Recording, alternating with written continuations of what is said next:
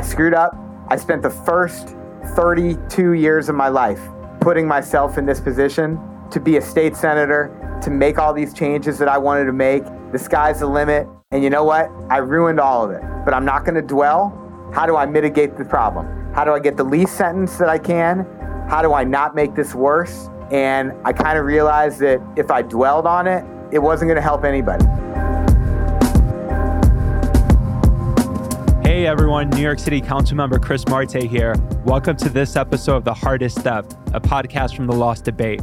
Cost is actually traveling right now, so Moyo, our producer, will be filling in. Hey Chris, I'm Moyo Adeolu, and I'm really excited to be behind the mic with you, speaking with our guest today. Yeah, I'm excited too. Today, we're joined by former Missouri senator who found himself in federal prison after lying to the feds regarding his political campaign.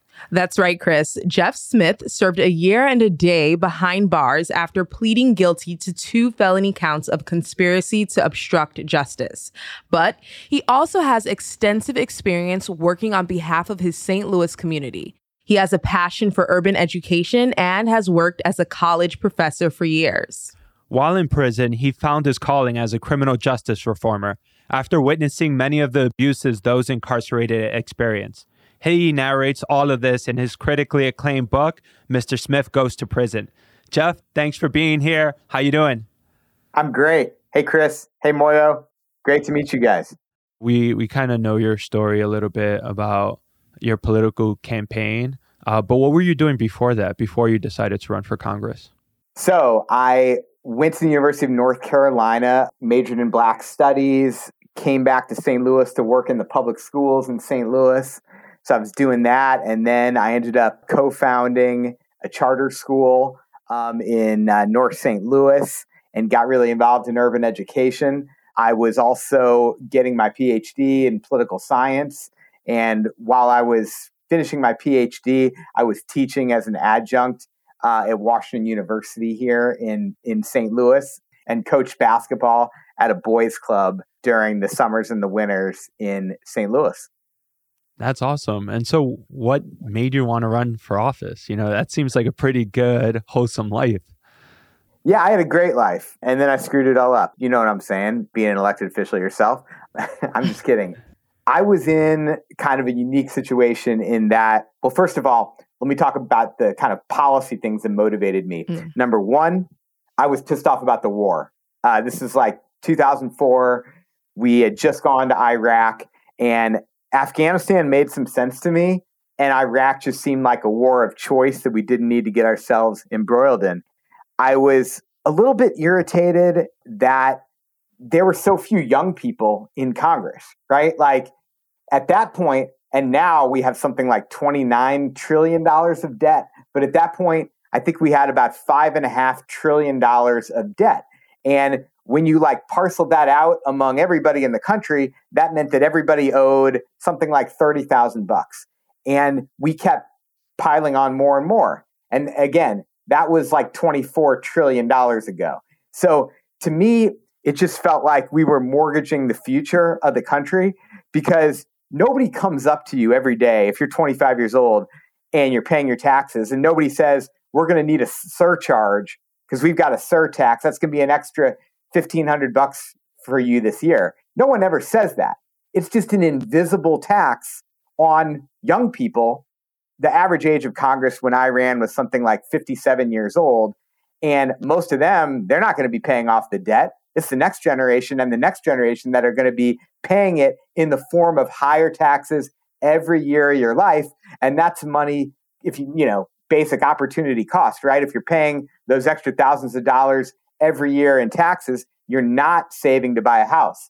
You're not saving for college tuition. You're not saving to have a kid or to get married or all the things, or for rent, right? All the things that make it so difficult for people to get into the middle class or stay in the middle class. So for me, that just felt like a generational crime to load up the next generation with that huge burden because the baby boomers just kept wanting to spend mostly on themselves.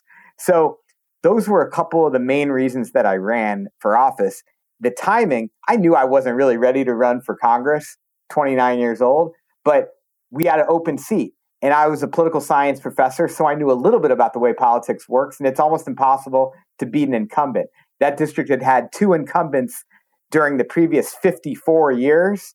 So I figured if I didn't take my shot while the seat was open, my whole life might pass me by before I had another shot to try again.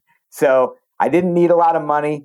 I didn't have kids. I wasn't married. I didn't have a lot of big commitments other than to teach a little bit. And so, honest to God, when I was teaching, I was really just recruiting interns and volunteers that year. Yeah, Jeff, I was going to ask, what did your support system look like? Was your family involved? Did they support you at all? And talk a little bit about your aides and just the staffers that helped you on that campaign. I can't tell if this was a loaded question if you're messing with me right now when you ask about my family, because I went to my parents. I told them I was going to do this. And my dad looked at me and he's like, I just think this is the most ridiculous thing I've ever heard in my life. And my mom's reply was, if I hear that you have asked any of our relatives for money, I will disown you. That is a complete, that's a complete embarrassment to our family for you to go out on a lark. You're not running for office. You're just running away from adulthood. Wow. So my parents were not real enthusiastic about the idea. Usually when you have a situation like that in life where your parents are like against something, you can go to your grandparents, because grandparents are about, like, they love you unconditionally, right? So I went to my grandma. At that point, she was, I think, 94 or 95, but in amazing shape. And she exercised every morning. If you asked her the secret to her longevity, she always said an hour on the treadmill every morning and 2 vodka martinis every night. And she was an amazing woman. She was on her 4th bridge game at that point. Because her first bridge game, everybody died. Her next bridge game, everybody died. Her next bridge, and then she just kept outliving everybody. So she's playing bridge, and one of her bridge partners comes to her and says, Ida, I got a letter. It's a solicitation, and it's from your grandson. He's running for Congress. Where do I send the money? And my grandma said, if I were you, I would save your money. So my real source of support were my former students. I'd been teaching for about 5 years at that point, and I had about 700 volunteers overall, and about half of them were kids that I had taught over the years. And so tell us about the race. So you're running against pretty much a guy from a political dynasty, and there are 8 other candidates. What was the dynamics, and what was like, how was the campaign I was going to say, running against a Carnahan in Missouri is a little bit like running against a Cuomo in New York, but I guess that's a little bit different now than it was a couple of years ago. But anyway. Well, just for now. But I ran against a guy whose father was governor, 2-term governor in the state. His mom was a United States senator. His grandpa was a congressman. His sister was Secretary of State. And perhaps not surprisingly, his brother was a very successful lobbyist. So they knew what they were doing. And it was one of those things where I would never have run against him one-on-one because I knew I wouldn't have a shot. I couldn't get enough votes to beat him one-on-one. But as more and more people entered the race, 3, 4, 5, 6, 7, 8, then I was like, look, I think I've got the energy to knock on enough doors, literally, such that if everybody I meet over the course of the year votes for me, I might have a chance to win, because the vote was going to be so fragmented in a 10-person primary that it would reduce the potential percentage needed to win to, 22, 23%. So that was what my candidacy was premised on, like a split up vote, and the fact that he would leave an ideological vacuum in the race. That is, half the candidates in the Democratic primary were pro-life, and a lot of them were just very conservative Democrats. So I ran as like the staunchest anti-war voice, kind of giving a progressive alternative in the field. And there was also a generational vacuum, which is, the other big name candidates were all in their 40s, 50s, 60s. So I figured if I could just mobilize the young vote, I might have a shot. And a lot of people have tried this kind of thing and failed. And ultimately I failed too. I lost by about 1 percentage point. I did the same thing. I ran against a 2-term incumbent, ran as the progressive grassroots candidate against the political machine downtown. and we fell short by 1% of the vote, 200 votes. And so I know what it feels like running that energetic race and just falling short at the last moment. Did you feel the momentum? Did you think you were going to get over the top, or did you feel like you might come up a bit short? Where was your head? So in the beginning, no one knew my name. No one has ever heard of me. And then going down to the last 4 or 3 weeks, people were like, oh, you're that young guy running for council, right? What's your name, Marty? And I was like, close enough. But it was just like, we had all these interns just knocking on every single door, like wearing dog walking uniforms to get into like buildings in FIDI and Tribeca. Like we pulled out all the stops, and we had an amazing GOTV, and that it was just like a beautiful energy, right? Like I've never felt that high of like momentum and like youthfulness ever again. And we thought we had it. There was a lot of candidates in that race too. And unfortunately, it was those extra candidates that took away from the anti-establishment vote that we would have gotten to win. God, I love that story. I love the dog walking uniforms. That's hilarious.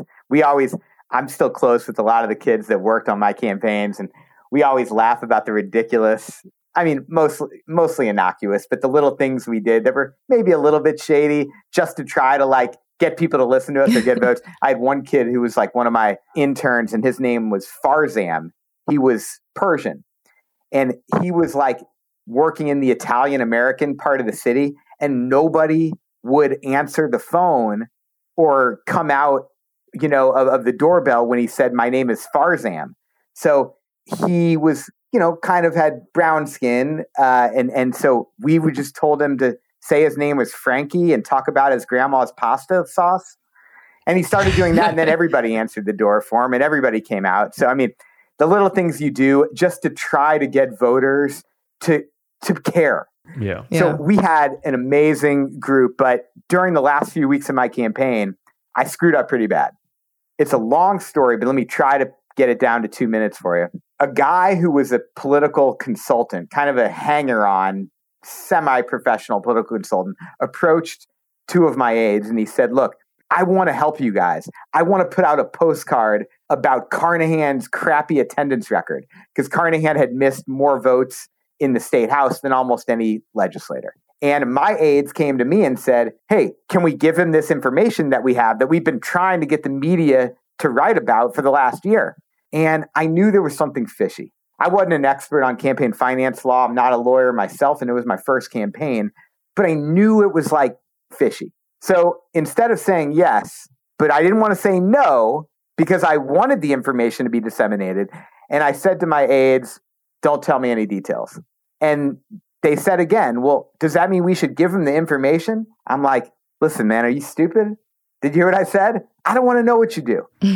The whole conversation probably lasted 45 seconds, but it was perhaps the most consequential 45 seconds of my life. A couple weeks later, nothing had happened with a postcard. And so I got up on the steps of the old courthouse downtown, and I said in front of the TV cameras, Russ Carnahan's a nice guy, and he comes from a wonderful family, but he doesn't go to work. And here's the details on his attendance record. And then the very next day, this crappy little 3x5 postcard comes out, which lacks the requisite paid for by disclaimer at the bottom. And it says the same figures about Carnahan's voting record that I had said the day before, which clued Carnahan into the fact that there might have been some kind of coordination here. And he filed a complaint with the Federal Elections Commission. Then the election happened. I was winning the whole night, and then I lost at about 5 a.m. He pulled ahead. And I asked him a day after the campaign ended, would you agree to drop the complaint that you filed with the Federal Election Commission? Because I knew that my aides had dealt with the guy who probably produced that postcard. And he said, he looked at his brother, and his brother said, look, man, I'm sorry, but the missile's already left the silo. And then the Federal Election Commission asked for a response to 15 questions. I filed an affidavit with them. 14 of my answers were true. 1 was not. I responded to a question about whether I knew about the postcard and said I didn't know anything. You signed it denying knowledge, But in that moment, can you try to take us back to that moment? Did you kind of just brush it off, or, did you think nothing of it? Or did you know, I'm signing this, but I'm doing it knowing the truth? So it's one of those things where it's like I probably had 50 things swirling through my head in like 30 seconds. And my lawyer puts it in front of me. She had prepared it. And it said, the one line I remember lingering on it. It said, I do not know who financed, designed, printed, produced, or disseminated the postcard. And I'm thinking about it. I'm like, do I know for sure these things? No, I don't really know who did this. That's why I told my staff, don't tell me anything, just in case I ever got in this situation. I'm thinking about the dozens of other people I'd known in politics that had done something similar to that. I'm thinking about the hundreds, if not thousands, of complaints that got filed every cycle with the Federal Election Commission, and the fact that almost none of them ever go anywhere. I'm thinking about the fact that I just spent most of my savings on the campaign, and now since I lost, I was never going to be able to get that money back. You can't fundraise if you lose. If I would have won, I could have fundraised and maybe repaid my debt, but now it was all gone. I'm thinking about the fact that I'm moving. I just had agreed to go teach at Dartmouth College in New Hampshire, and I didn't know if I'd ever come back to St. Louis. I'm thinking about whether I can afford a big legal battle, which the answer was no. I'm thinking about the campaign that we had just run and the fact that it was so beautiful in the same way that you described about yours, especially with all those young people who put so much faith in me and the campaign. And I didn't want to tarnish all that. So in 20 seconds or whatever the pause was between when I read it and actually signed it, I thought about all those things. And then before I could think anymore, in the same way that you might jump off a cliff into water or jump into a pool that you know is going to be cold, and if you think anymore, you're not going to jump. So you just got to jump. I willed my hand to the paper and I signed it before I could think anymore. And 2 years later, I got elected to the state Senate. 3 years later, the feds dropped the FEC complaint and I thought I was home free.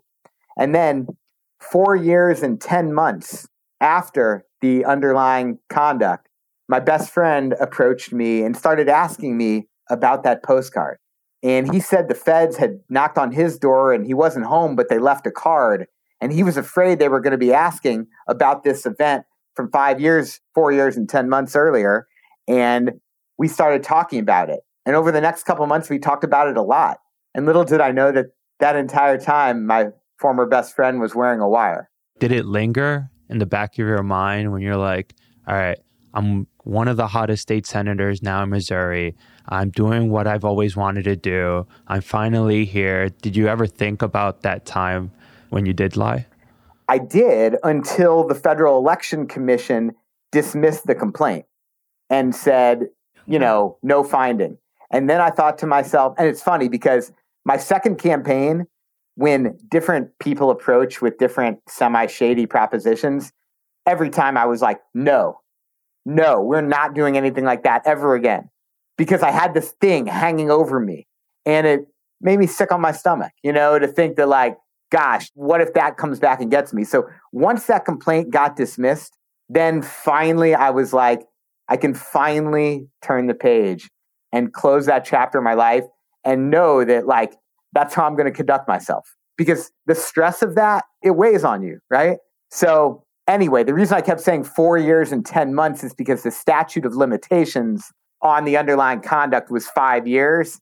So the craziest part of this whole story was that the guy who had done that postcard, the political consultant who had done that postcard years earlier, when my friend came to see me to talk about it, he said to me, guess what happened? I said, what? He said, Skip, the guy who did that postcard, the feds just picked him up for cocaine distribution, heroin distribution, wire fraud, bank fraud, mail fraud, illegal weapons possession, and now he's the chief suspect in the car bombing that nearly killed his ex-wife's divorce lawyer. And I'm like, I wanted to win that race so bad that I let my staff get involved with this monster. I'm very curious about your now relationship, if there's even a relationship with this best friend of yours at the time. But I want to go a little bit back and I want to know about your experience as a state senator from the years 2006 to 2009. And, you were often referred as a rising star. Can you talk a little bit about like the legislation that you worked on during that time? Sure. So I worked on a bunch of stuff. I worked on a lot of economic development to focus on St. Louis City. We got a big problem of urban sprawl. We're not, in Manhattan, everybody wants to be, not as much since the pandemic, but I think it's coming back, but everybody wants to be in the urban core. And so the further away from you that you get from Chris Marty's council district, the less desirable or expensive most of the real estate is, right? Like, is anything more expensive than Tribeca? No. So, maybe Battery Park City, which is also in my district. And then the further out you go, the longer people's commute, the less expensive it is to live there. St. Louis has a different issue.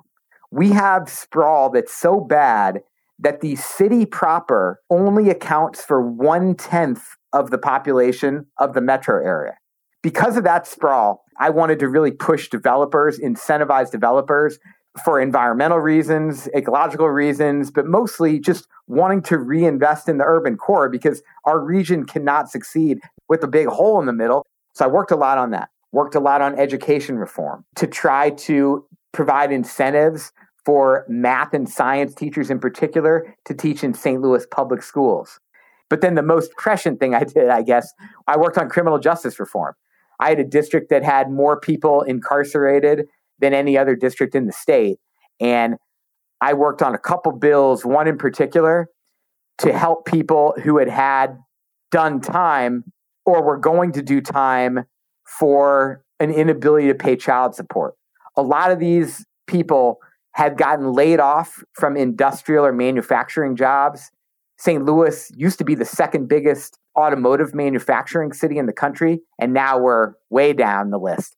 And so I was in the Senate during a time that thousands of men had lost jobs working in the auto plants, gone from making $50,000, $60,000 a year to having no college degree, some without even a high school diploma, making $15,000, $20,000 a year. But it would take 3 years to get a child support order modified. And during that time, if you weren't paying your full child support, you could get charged with criminal non-support and you'd go to prison for it. And what's the one place you can't pay child support from? Prison. And then you come out and you've got the stigma of prison. You have a hard time finding a place to live. You have a real hard time finding a job with employers doing background checks. And then you'll never be involved in your kid's life if you're not paying child support, because in most cases, the mom won't let you be around if you're not paying your child support. So I worked to pass legislation in 2009 to provide an alternative sentence for mostly men who are caught up in that predicament so they could get vocational training, parenting classes, substance use programming, whatever they needed to get back on their feet, and a misdemeanor instead of getting the felony conviction that makes it so hard, both in prison and then for years afterwards, to get back on your feet and actually pay your child support. Little did I know, once again, that just a few days after that bill was signed into law, the feds came and knocked on my door. And how was it like? We kind of see it in the films. I remember hearing the story of my brother when NYPD broke down his door and was going through all his sneakers to find any little evidence of him dealing, trying to find any weapons. How was your, like... Man, they didn't break down my door. I'm white. They don't do that to white people. Yeah. I'm just kidding, but not really. But so look, they... Let us know. Tell us. Because it's a much different experience, right? Yeah. Chris, I know Koss has been very vocal about that as well. So let us know. Yeah, I mean, they came at like 6:30 in the morning. I had a unique situation. I was like delirious. I had broken ribs from a basketball game the night before that I didn't know yet were broken, and had taken a painkiller and just terrible set of circumstances. And so when they came and knocked on the door, I let him into the house, totally confused at the whole scenario. They asked me a bunch of questions, and I basically thought I signed an affidavit almost 5 years ago saying I didn't know anything. If I tell them now, wait, here's exactly what happened, then they'll get me for the affidavit from 5 years ago. So I'm just going to stick to my pact with the other three guys that knew about this, and we had all agreed we would just say we don't know anymore about it. And so that's what I did. Were you still in communication with those aides or not as close? Yeah. Okay. And I called my lawyer. My lawyer called the U.S. attorney. My lawyer came back and said, so I got some bad news for you. Your best friend's been wearing a wire, for the last couple of months. And that's about the biggest gut punch, you can get. I went to go tell my parents. They only live like 5 minutes away, but that was the longest 5 minutes of my life, just driving over there. And I was like, look, I made some mistakes 5 years ago and it's going to get real bad and I'm probably going to have to go to prison. And my mom was like, I told you not to run for office. How many times did I tell you that you were going to get mixed up in something like this? I mean, I guess that's what any Jewish mom would say. My dad was more constructive. My dad was like, do you need money? Do you have a lawyer? And then I drove down and I got a new lawyer. And at that point, it's just about, for me, I'm an optimistic person and my wheels started turning. I screwed up. I spent the first 32 years of my life putting myself in this position to be a state senator, to make all these changes that I wanted to make. The sky's the limit. And you know what? I ruined all of it. But I'm not going to dwell. How do I mitigate the problem? How do I get the least sentence that I can? How do I not make this worse? And I kind of realized that if I dwelled on it, it wasn't going to help anybody. During that time, did you ever try to speak with your best friend at that time? Or were you kind of told not to speak, have communication with him? I did not try to speak with him at that time. And I have not spoken with him since. Ultimately, 300 people wrote letters to the judge in my case. We put together a proposal for me to coach basketball and teach civics at the school that I co-founded for 2 years, for free as a kind of potential way to give back instead of going to prison, and instead of costing taxpayers money by going to prison could save money. So those 300 people that wrote letters in support of that, I'll do anything for any of those people. When they call me for anything, I don't care what it is. How did your constituents react?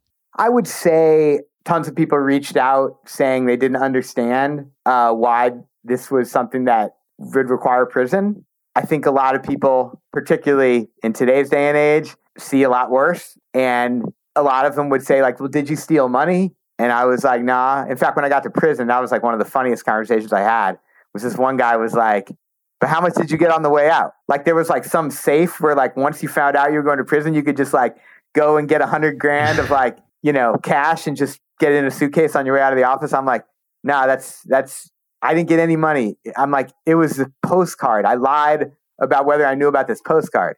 And this guy in prison was like, man, you a dumb motherfucker, man. You got locked up. You didn't get no money. So I would say disbelief by some. Others thought I got what I deserved. There was always a group of people that found me arrogant because I didn't wait my turn. I didn't run for the low-level office before running for higher office. And I'm sure some of those people rejoiced in my demise. But I would say, broadly speaking, I think a lot of people, and I'm sorry to be immodest, but a lot of people just thought like, this is disappointing. I'm really sad because he had a good heart and was trying to do a lot of good things for the city. Instead of like a big fundraiser every year at the like highbrow place, I would do like an annual 3-on-3 basketball tournament that I played in. And just, it was a whole day of, giveaways and free medical care and all that stuff. And I think a lot of people were just like, this is unfortunate and sad and disappointing. A lot of people were disappointed in me. And I think a lot of people were just disappointed in the lost potential of how I might have been able to help the city. Yeah. And then when you get into prison, is it what you expected? You worked on criminal justice reform. You probably met a lot of people who are incarcerated. Like when you were there, sleeping on that bunk bed, like, is that what you imagined prison was? So there's some things about prison that are nothing like you imagine. There are other things that are exactly like you imagine. And let me probably start with my intake. Like I get there and when the gates clang shut behind you, that's like a moment that if I close my eyes right now, I can see it like it happened 2 minutes ago.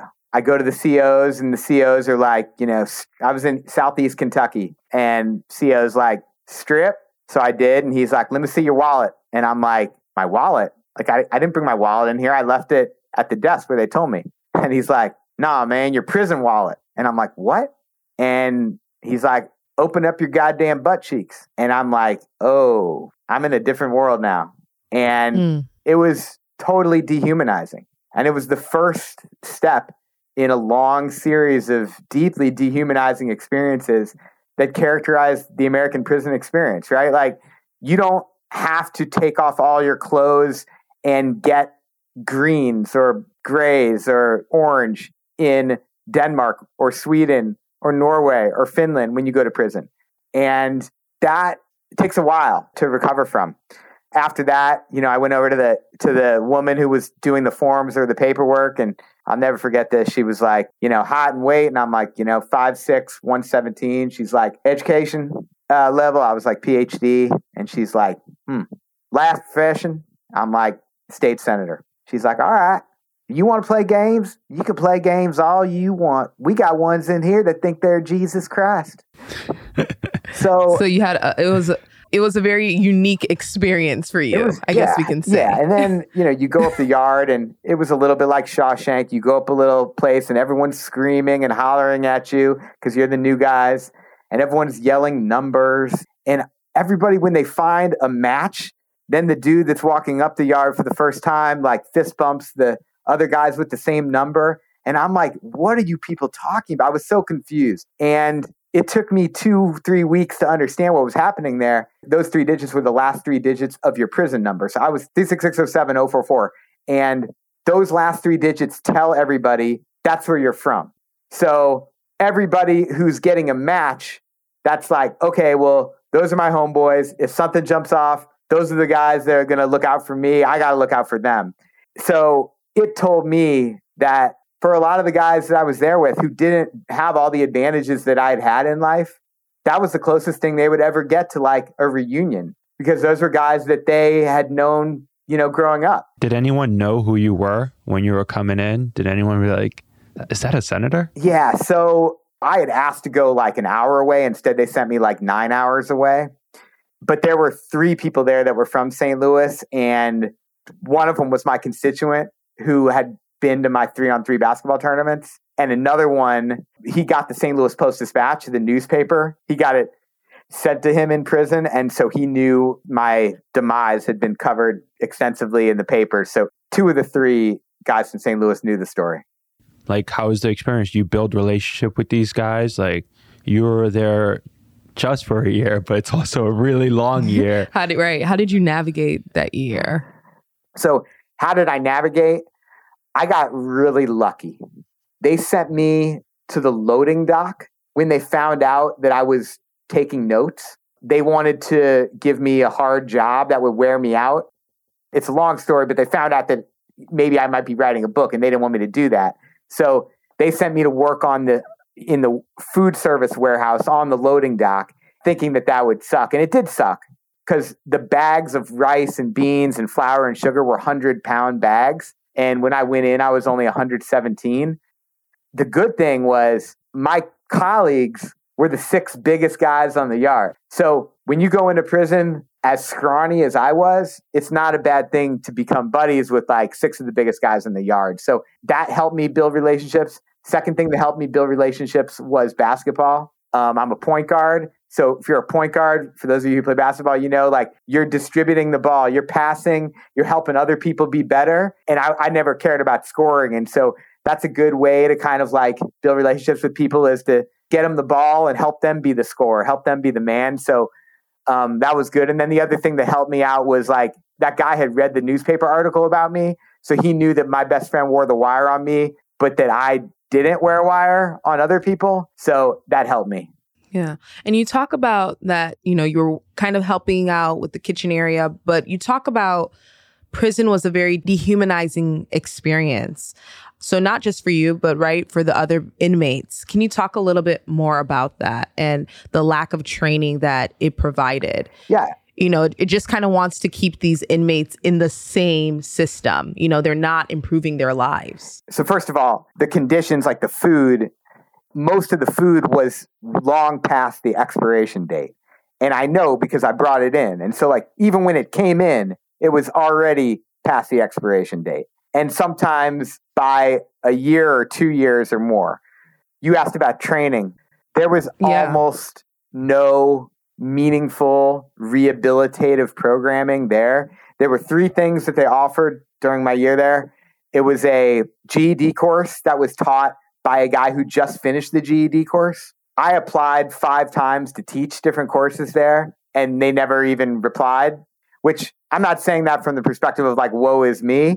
I'm just saying it from the perspective of they had somebody with a decade of college teaching experience, but instead they had put someone who had just got his GED to teach the course.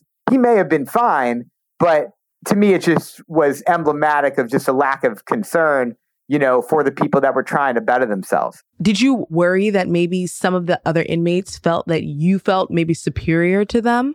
A few of the guys felt maybe a little bit that they were cleaner than I was. Like my cellie showered 3 or 4 times a day. So instead of feeling like I thought I was better than them, a couple of them distinctly felt like I wasn't good enough for them because my hygiene wasn't as good as theirs, because they thought that, like my cellie, he's like, you need to shower when you wake up. You need to shower when you get back from work. You need to shower when you get back from basketball, and you need to shower before you go to bed. Look, in prison, you can't control like barely anything. And so some people fall back on really wanting to control the things they can control, which is the cleanliness of your cell and the cleanliness of your body. Overall, I think the thing that maybe, I'm sure some people maybe thought that I thought I was better than them, but I played all the sports on the yard. I played softball, I played basketball, I played everything with everybody. And the other white collar offenders never were anywhere. They just avoided everything and just stayed in their cell all the time, and definitely wouldn't play a sport. Because people ask me, you know, what's basketball like in prison? I'm like, have you ever played football? You know, it's so I think there was some measure of respect just by the fact that, you know, I was the only white guy in the prison basketball league and the smallest guy. And to me, sports in prison were a very sacred time, because it was the only time when you don't think about where you are. So I think that probably, you know, maybe helped me. No, I was going to say, one thing you did notice while you were inside was everyone's hustle, right? And everyone's creativity of doing what they could with what they had. And that kind of inspired you when you got out of it to start a nonprofit. So can you tell us the transition of seeing this in prison and then figuring out what you wanted to do with that experience when you came out? Definitely. There is no concept that you would learn at Columbia B School or Harvard Business School that you couldn't learn inside federal prison. Whether it's supply chain management or new product launch or promotional incentives or viral, you know, buzz marketing, whatever it is, I heard every one of those concepts explained lucidly inside federal prison. The sad thing was that there is almost no training, as y'all mentioned, to help people build a foundation to be successful in those things. Your brother, Koss, is so exceptional in that he came out and he had a plan, and he took advantage of a skill that he learned inside, one that I learned inside too. I thought about doing a workout gym when I came home.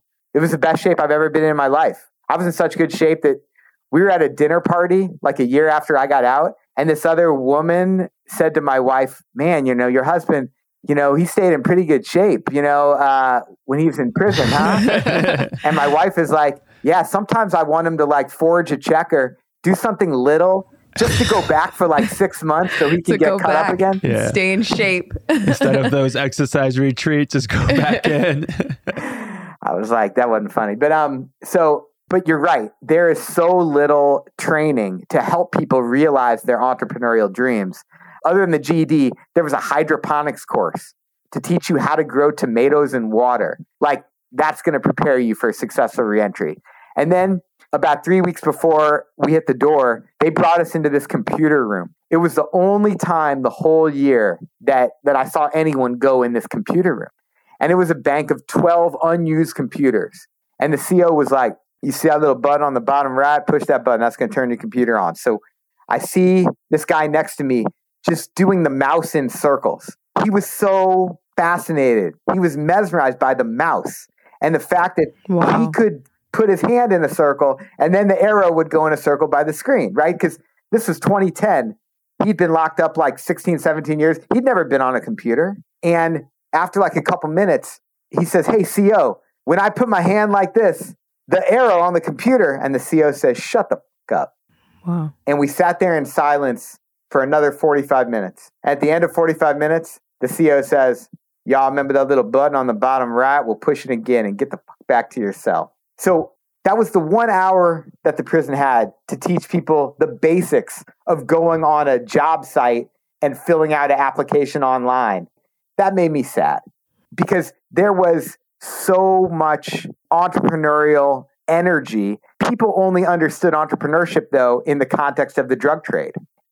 They understood the math of like, if I cut up a rock into 20 little, and I get into 20 little bags and I sell for $5 a bag, and I'll give the first one free every time. And I'll have this, they understood all that. And some of them said, well, I want to do that same thing, but I want to do it for mowing lawns. They all had visions of how they could be successful. Unfortunately, there was nobody there who could say, this is how you write up a business plan. You talked about, using the computer and, some of these men, they haven't used computer. Technology has changed. And I think Koss has mentioned when he came out of prison, the iPhone was out. So he had to learn how to use that and adapt. Obviously it was just a year, but did anything change drastically for you? A lot could happen in a year. Maybe it was a relationship in your family, or did anything change for you when you came out of prison? One thing that I should remark on is that my girlfriend had moved into my house 2 days before the feds knocked on my door. And when I left my parents' house, before I went to the lawyer, I went by her office and I told her that she should probably just come back to my house and get her stuff before she unpacked her boxes, because I was probably going to prison. And unlike so many people who go to prison in this country, she came and visited me. And she stayed with me, and she's now my wife and the mother of our 2 kids. Amazing. And so that kind of consistent support is something that not enough people in prison have in this country. And it's obviously very special if it's a spouse, a significant other, a partner in that way. But almost anyone can do that for someone in prison. Be a pen pal or be part of a program, with a church or some other nonprofit to visit people, to be a lifeline for them, because to have that kind of support, to know that there's someone rooting for you who cares about you, it can make all the difference in the world. Because the Koss Martys out there are exceptions. That kind of drive and ambition and just planning and ability to execute. When you come out and you've got the psychological scars of the trauma that most people had before they even go to prison and get exacerbated while they're there, and then you add on all the extra collateral consequences of felony convictions, like not being able to rent most apartments or access food stamps in some states or get a job, all of that adds up and really puts people behind the 8 ball, such that we shouldn't be surprised that the majority of people who come out of prison in this country end up going back. Did you remain friends with anyone from the inside? I did. I've got 3 or 4 friends that I met inside. Yeah, 4 guys that I still keep in touch with. One was my cellie. One is a guy who mentored me while I was inside and showed me kind of the ways of the prison. He was my supervisor on the loading dock, and he taught me how to stack stuff and how to lift stuff and not have a back injury, given that the stuff we were lifting weighed almost what I did. And he helped, he just helped me. He helped teach me about forgiveness too. One time, this guy was messing with me in the warehouse and he was like, "You want me to take care of your boy?" And I was like, "What?" He's like, "Your boy, man, who wore the wire." And I'm like, I knew he meant get rid of him, right? Have somebody do something to him. And I didn't want to look really soft. So instead of saying no, I was like, "Really?" I'm like, "You know people?" He's like, "Oh, I got people." And so I indulged that conversation because I was scared of looking soft. I knew I looked soft already because they knew who I was. My nickname was Senator, right? And so I had different clothes when I got there. because I self-surrendered. Nobody else at the prison self-surrendered. They all came from county. So they were wearing, when they got introduced to the yard, the whatever color they came in with from county, and they noticed all those nuances. So that marked me as soft from the jump. So when that conversation happened, my warehouse supervisor, he pulled me aside. He was like, don't ever, ever indulge them. Don't ever have that conversation with them. Number one, because even in here, people could have a wire. He's like, whoa, you can't joke about stuff like that. They could come put you away for like planning a murder. And then he said, but more importantly, whatever happened with your boy, you got to put that out of your mind. Because I thought about my cousin for the first 4 years that I was here, because he's the one who told the feds on me and told them where my stash was. And I woke up one morning and I was like drenched in sweat and I was like strangling my pillow like it was him. He's like, I wanted to kill him for my first 4 years here. And eventually I wanted to kill myself. And then one day I let it go. And every day has been a little easier than the day before. So I learned so much wisdom in that year. And that's just one example. Did you forgive your ex-best friend? I did. Or have you forgave? It doesn't mean I want to be his best friend. It doesn't mean I want to be his best friend again. That's completely understandable. But how was it while you were in prison, or was it when you returned that you were able to process all of that? It was a process. Or are you still processing it? Yeah, no, I mean, I would say that day when my friend said that to me in the joint, that was the first day of the rest of my life in a lot of respects, because I needed to hear that to turn the page and to realize how unproductive that time would be for me. Has it been a straight line? No. Progress in life is never a straight line. Mental health, behavioral health, it's not a straight line. So yeah, I had moments where a little thing would happen or I'd hear something that, he did. And in fact, 4 years ago, I'm pretty confident he kept me from getting a job that had been offered to me, but right at the last possible moment, it was withdrawn. And so I had a little bit of a relapse. And then in the way that I've been so blessed in life, things ended up working out and I found something better. And now I'm happier than ever. So I should never have indulged those terrible impulses where I thought, oh, I can't believe that happened, because there's a plan and it all worked out. And I've had more detours than your average person, but I've also seen more and probably gained more life experience than your average person with my background. And I hope that that's helped me do the work that I do today, a lot of which is second chance employment work in my community, recruiting companies to hire second chance job seekers, and raising money for reentry programs across the city. Do you want to say the name of the organization for the listeners? Yeah, it's called the Transformative Workforce Academy. It's our second chance employment hub in our region. And the men and women that have come through there since 2020, only 2% of them have gone back to prison. So if you're interested in supporting it in any way, if you're in St. Louis and you're an employer or you want to volunteer, or if you're anywhere in the world and you want to donate money, SLU, SLU, St. Louis University, slu.edu/second chance. And you're also the executive director of the Missouri Workforce Housing Association. Can you tell us a little bit about what you do there and, trying to provide affordable housing? Yes, I'm executive director of an umbrella group, a statewide group called Missouri Workforce Housing Association. We're an umbrella group of 200 plus organizations that all care about preserving and rehabbing and building quality, affordable, safe housing. So we fight for the state low-income housing tax credit program, the affordable housing assistance program, a couple different state programs that help give people who are struggling a decent place to live. So I love that. And I also work with a nonprofit called Appleseed that we passed legislation 2 years ago to provide free feminine hygiene products to every incarcerated woman in the state. Most county jails didn't even provide that in Missouri. And then last year passed legislation following New York's footsteps to build a prison nursery at our women's prison so that women could spend the first 18 months of their baby's life alongside their baby and then walk out of prison with the baby in their arms, instead of what we have been doing, which is taking away their baby in the first couple hours of the baby's life. Do you ever want to run again?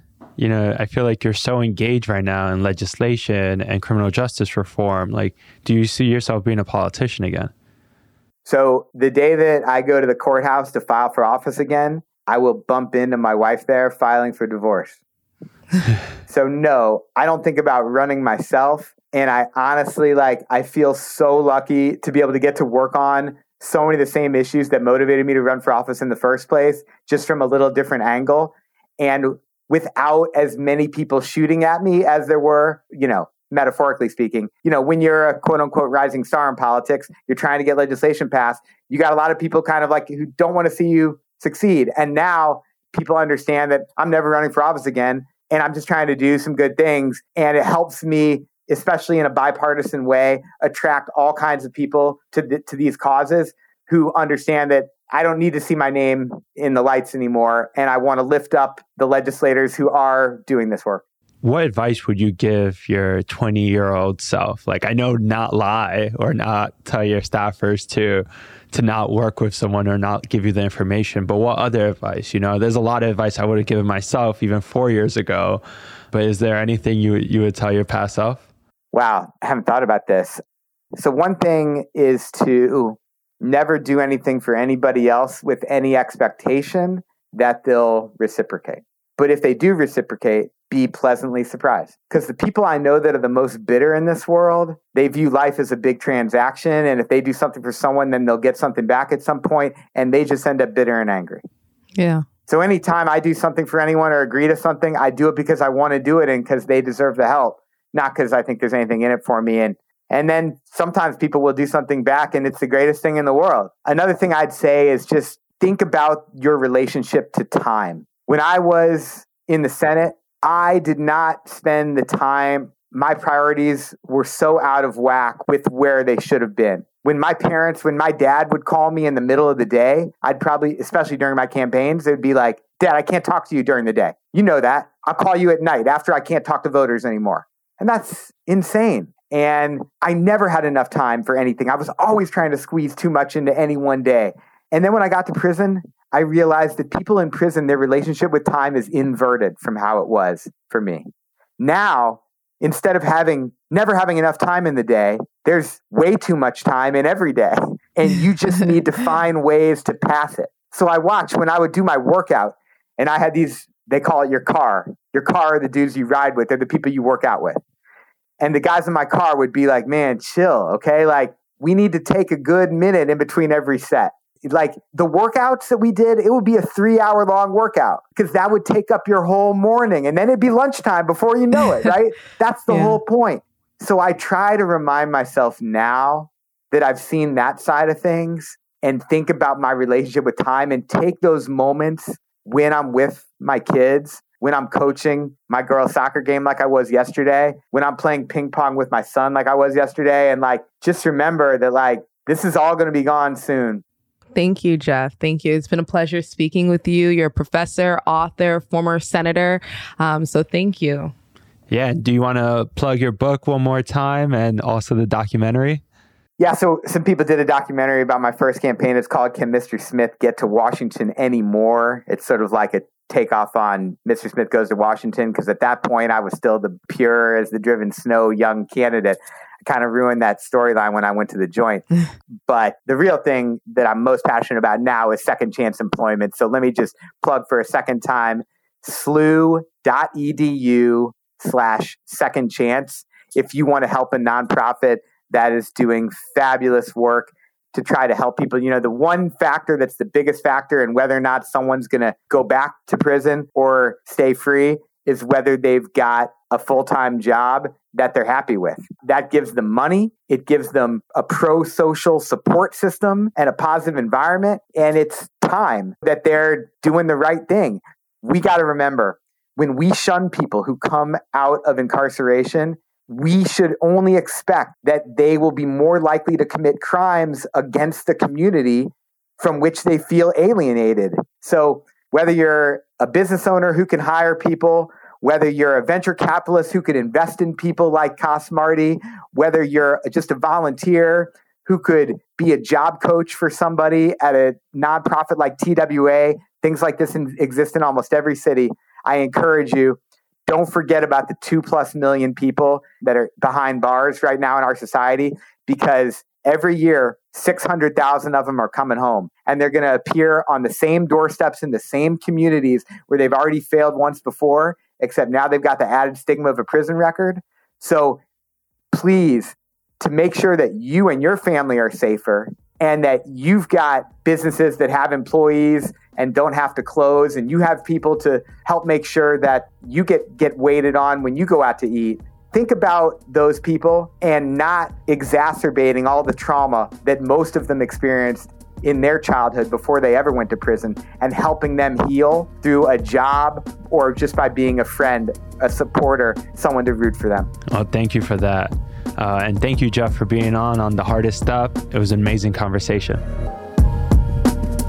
Thanks for listening to The Hardest Step. We drop new episodes every Wednesday. You can find us on Spotify, Apple Podcasts, or wherever you get your shows.